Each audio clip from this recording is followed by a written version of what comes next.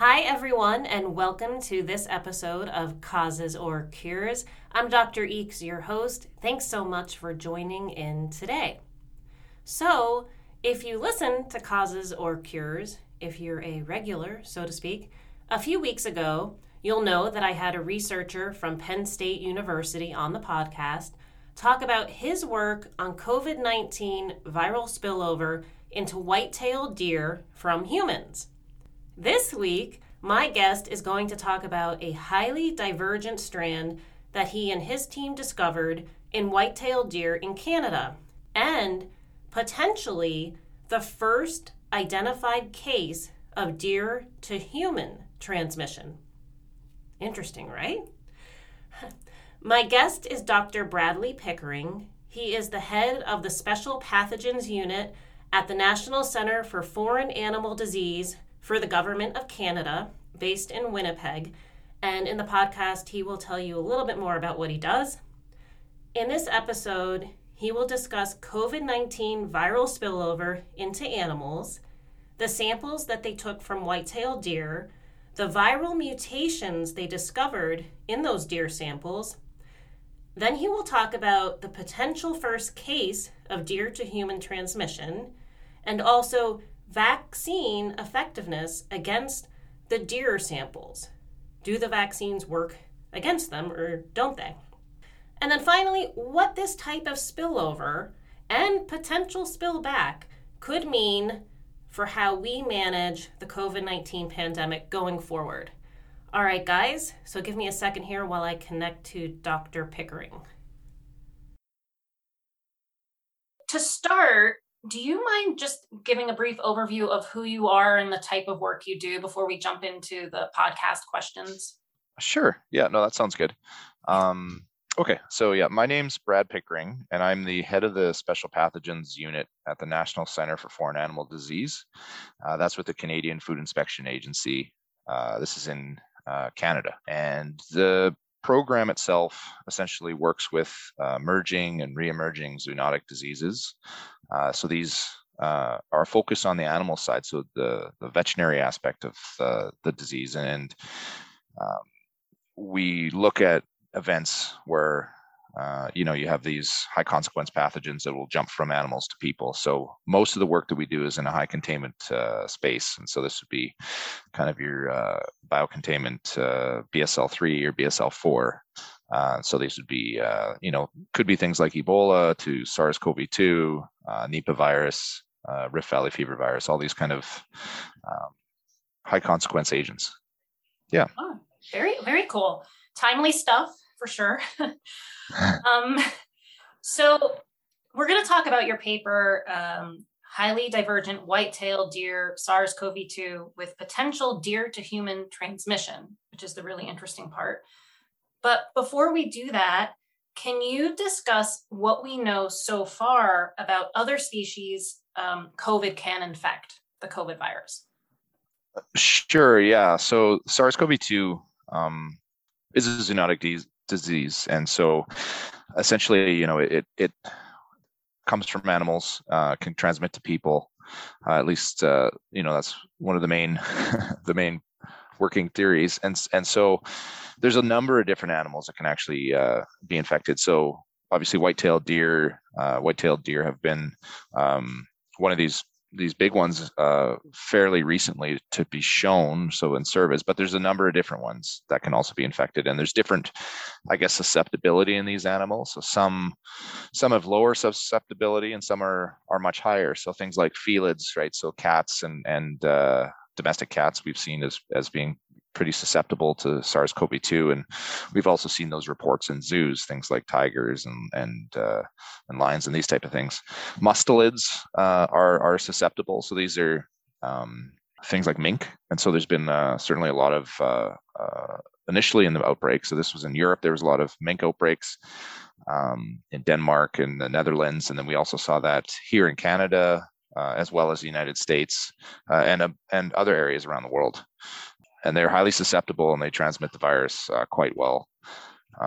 Birds, avian, are not so at least based on the evidence we have from the original SARS coronavirus 2 strain, it doesn't look like they're too susceptible, but there's some recent scientific evidence suggesting that maybe the new variants might pose more risk. They might have some susceptibility, at least in some cell culture work that was done, that suggesting maybe they might be able to, but this hasn't really been shown yet.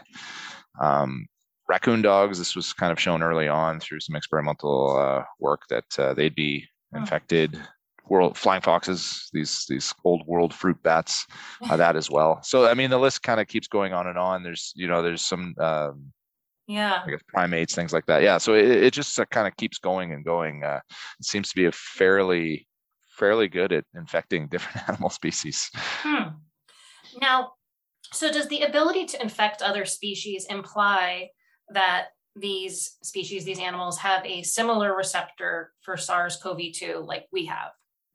Yeah, so I think you're right. I mean, there's certain homology with this ACE2 receptor. So that's the primary receptor that's sort of been one of the key hallmarks for identifying those species that might be susceptible. So when you look at, say, felids, it's a pretty high percentage similarity to that of humans. And so it's not the be all end all of saying, well, it has a high ACE2 receptor, so it must be must get infected. But certainly there is a correlation. So a lot of these have a relatively high similarity to that of people.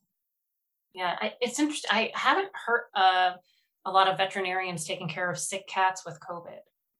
I mean, I definitely heard the zoos for sure. Yeah. My dad's a veterinarian, so I was just thinking, like, has he mentioned that? Yeah, well, so most of the time, I think, I mean, some of the cats will be a little bit more lethargic, and they're not overly sick. Okay. But you can detect virus from them, and so this is something that they actually found early on in the pandemic. Right. They first looked at dogs, which are relatively low in susceptibility, but then cats seem to be more, and they seem to potentially transmit. So there's more work looking now actually to see, like, is there any zoonosis coming from the cats? I mean, there hasn't really been shown cats to people. Generally speaking, it's from a COVID household, or the owner has COVID, and usually the animals will test positive. So there's certain case studies that were done to kind of test those animals in known conditions where they say, okay, these people have it, they have pets, let's check to see. Otherwise, you probably wouldn't have that data. But I mean, they all recover and they're fine. So there's no really treatment required for them. But it's interesting to see that they're able to become infected. Oh no, absolutely. So as a follow-up to my question before the cat question, a line from your paper is that host cell receptor tropism has expanded over time, increasing concern about spillover into animals. Can you explain that to us in as simple language as you can? Sure, yeah. So it's this. So the cell receptor is what's important for entry of the virus to be able to replicate and make more virus. So that's basically how viruses work. They want to get in, they want to make more virus, and then they want to go in and spread and make more virus. So as we see, the tropism, it's kind of expanding. You're getting this variation. You're getting mutations that are occurring, and it seems, and what we've seen is, we're identifying more and more species that are becoming infected, and we see this increase in transmissibility with Omicron and the subvariants of Omicron, and so exactly that. So as the virus kind of changes, it's able to infect more species, and you're getting this potential spill over into other potential species that maybe weren't susceptible before, maybe now are more susceptible. So it's kind of increasing that breadth of susceptible animals. Okay, increasing susceptibility all around. You and your team, I wrote down you guys. You can tell I'm from Northeast Pennsylvania. You guys, you and your team set up a surveillance program in Ontario, Canada, to better understand COVID prevalence in Ontario and in specifically the white-tailed deer. Can you talk about the samples you took from the deer and what you discovered there? Sure, yeah. So this project is really a large collaborative project, and like you mentioned, this was a surveillance program set up in southwestern Ontario, and some of the other authors are deeply involved in the sampling, and the lead senior author, as well as another corresponding author who kind of managed this. They're really involved in procuring these samples, and they did some of these samples would be opportunistic. So you have animals that are basically from the road carcasses and things like that where they would come in. But there's a lot of these samples actually come from hunter harvested, just because that's one way that we're able to get samples through chronic wasting disease surveillance, because it's hard to get samples in other respects. So this would be nasal swabs, and this would be retropharyngeal lymph nodes, which are kind of the two easy samples. And because we look for chronic wasting disease in these retropharyngeal lymph nodes, which are kind of at the back of the throat, essentially in the base of the neck, for these animals, they're able to use those as a target to look for virus. And so typically this is like a PCR test to see if there's any virus present. And so, we screened a number of these as a group, and this was, I think that if I'm remembering, it was basically 17 samples or so that we were able to come up positive about 300. And again, when you're sampling these type of things, you don't have you can't just pick the samples you want. These are kind of opportunistic. So in a way, they're random, but they're sort of in a region Sure. that we're able to find, right? But it was interesting that we actually found a fair amount. Yeah. But as the paper, alludes to, the divergence is really the interesting part. I think that what we realized once we kind of analyzed this and saw what the sequence was. Right, which I think is a perfect lead way to my next question. So, people understand that viruses mutate inside host. As simple as you can you describe the mutations of the Ontario WTD? I guess that's the white-tailed deer SARS-CoV-2, and any noticeable differences and why that matters? Yeah, so that's a really good question. So, as I was alluding to, I think what's interesting about this virus is that there's so many changes. So when we think of Omicron, it had a large number of mutations, and that's thought to have helped with the changes in the spike protein, changes to the transmissibility, and I think there is 59 mutations or so, with about 37 of these in the spike protein. The spike protein is what's important for receptor binding and getting into the cell and those things.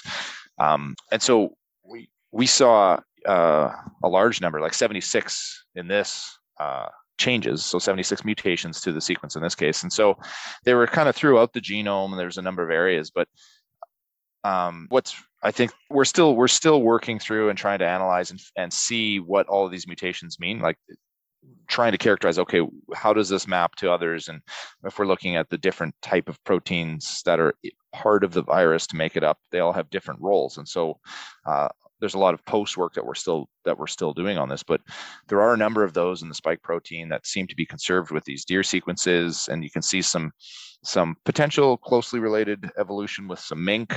But I think what the really interesting thing is that all of the changes in the sequence, and so it's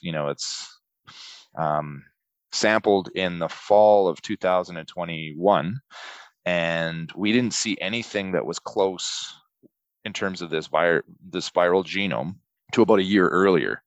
And this was kind of in the US, right? So this is in Michigan. So the closest was, a different area, probably just also because of sampling. We didn't have sampling points, but it was changed so much, and there was a lot of sampling that was going on in Ontario and the rest of Canada. We didn't see this kind of pop up anywhere. That it kind of lends to this idea that it was introduced maybe sometime in the fall or earlier in 2020 somehow. We don't know how it got in, and then it kind of manifested and stabilized potentially in the wildlife, at least in deer or maybe other animals as well. And it ended up, accumulating these changes, kind of adapting potentially to the host over this time. And we find that year later, we go, oh wow, there's a there's a lot of changes in this, in the white-tailed deer.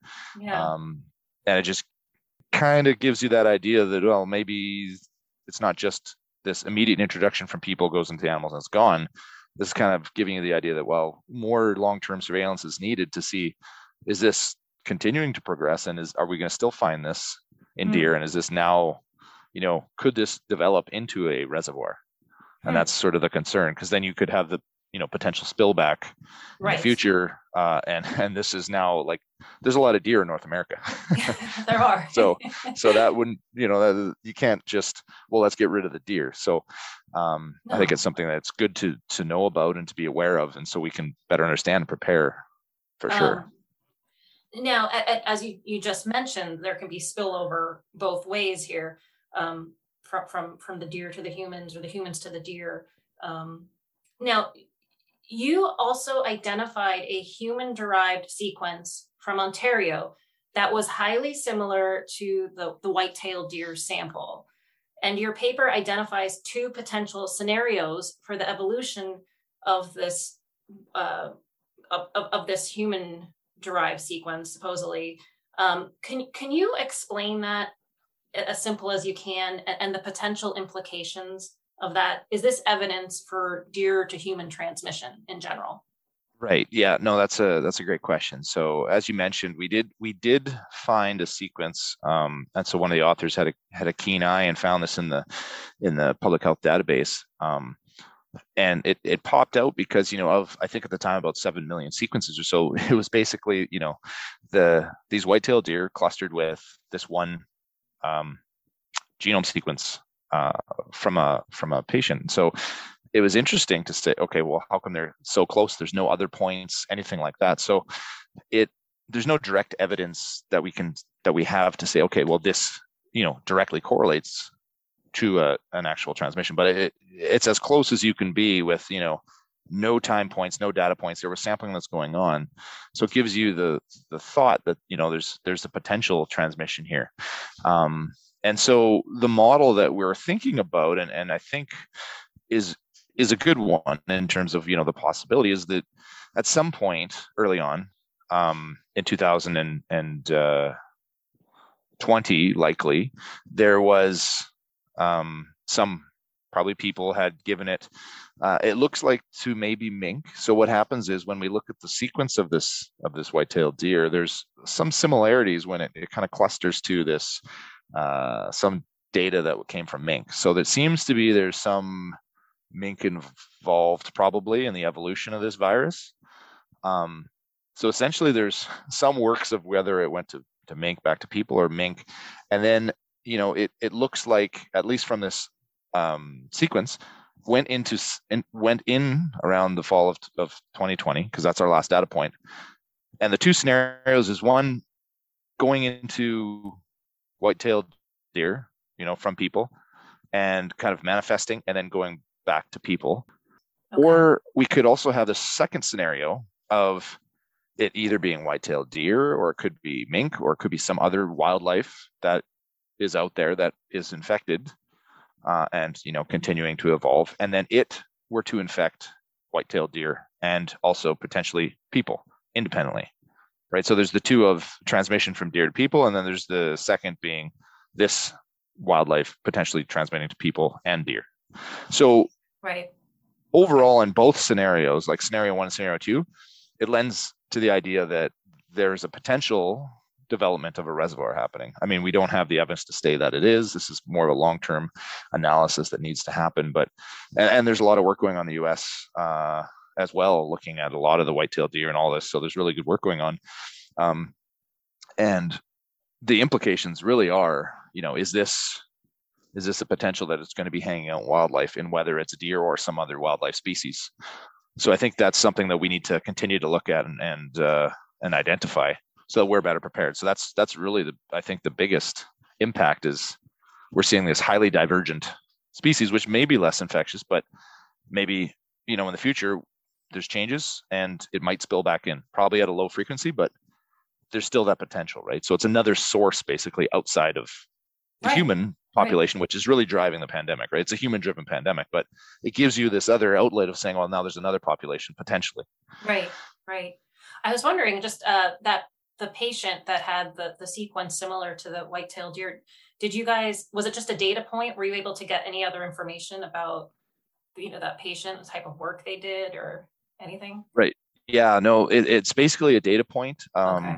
Anytime you kind of do this, you have to get consent and the rest of it. So Sure. we weren't able to really have any other information on this, but that would be interesting for sure. But yeah, at this point, it's sort of a cluster of sequences that we're able to kind of work with. Yeah, no, I mean, it's scary, but interesting at the same time. Yeah. So with multiple viral hosts, there's a concern about vaccine effectiveness. I mean, there's a concern about that anyways with humans and how the virus mutates. Did your study look into this at all, or can you make any comment on how this could affect a vaccine campaign against a disease like this? Yeah, absolutely. That's a great question, because that's always a concern of, vaccine effectiveness and evolution of the virus and how that works. And so again, there's some good collaborators that worked on this, and to try to get an answer really quickly. They had generated basically it's called a pseudotype, right? So pseudo just kind of is a replacement. So they looked at the different spike proteins, and they looked at the different changes to these Ontario white-tailed deer virus, and compared in terms of binding to see how do they compare to previous strains, and how does it compare to somebody that would receive vaccine from 2 or 3 doses, or if they didn't at all, and those kind of things. And it looks like for these testing that we looked at, there really wasn't much difference between the other strains. So Omicron seems to have vaccines less effective, but these white-tailed deer seem to be similar to the previous sort of ancestry type viruses. So it looks like the vaccine is still good as far as we can tell from our sort of preliminary study that we're looking at this right now for neutralization of the spike protein. Yeah. So far that's good news. I mean, I'm thinking like we can't really line up deer to get them vaccinated. Right. I mean, like, what could you possibly do? I mean, nothing for the deer?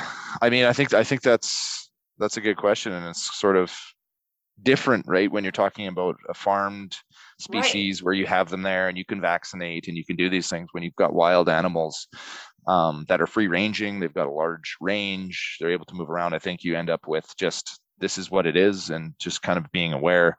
Yeah. And there's really, I mean, you could look at vaccination, but that would be tough, right? Yeah. Get some masks and put them on the deer.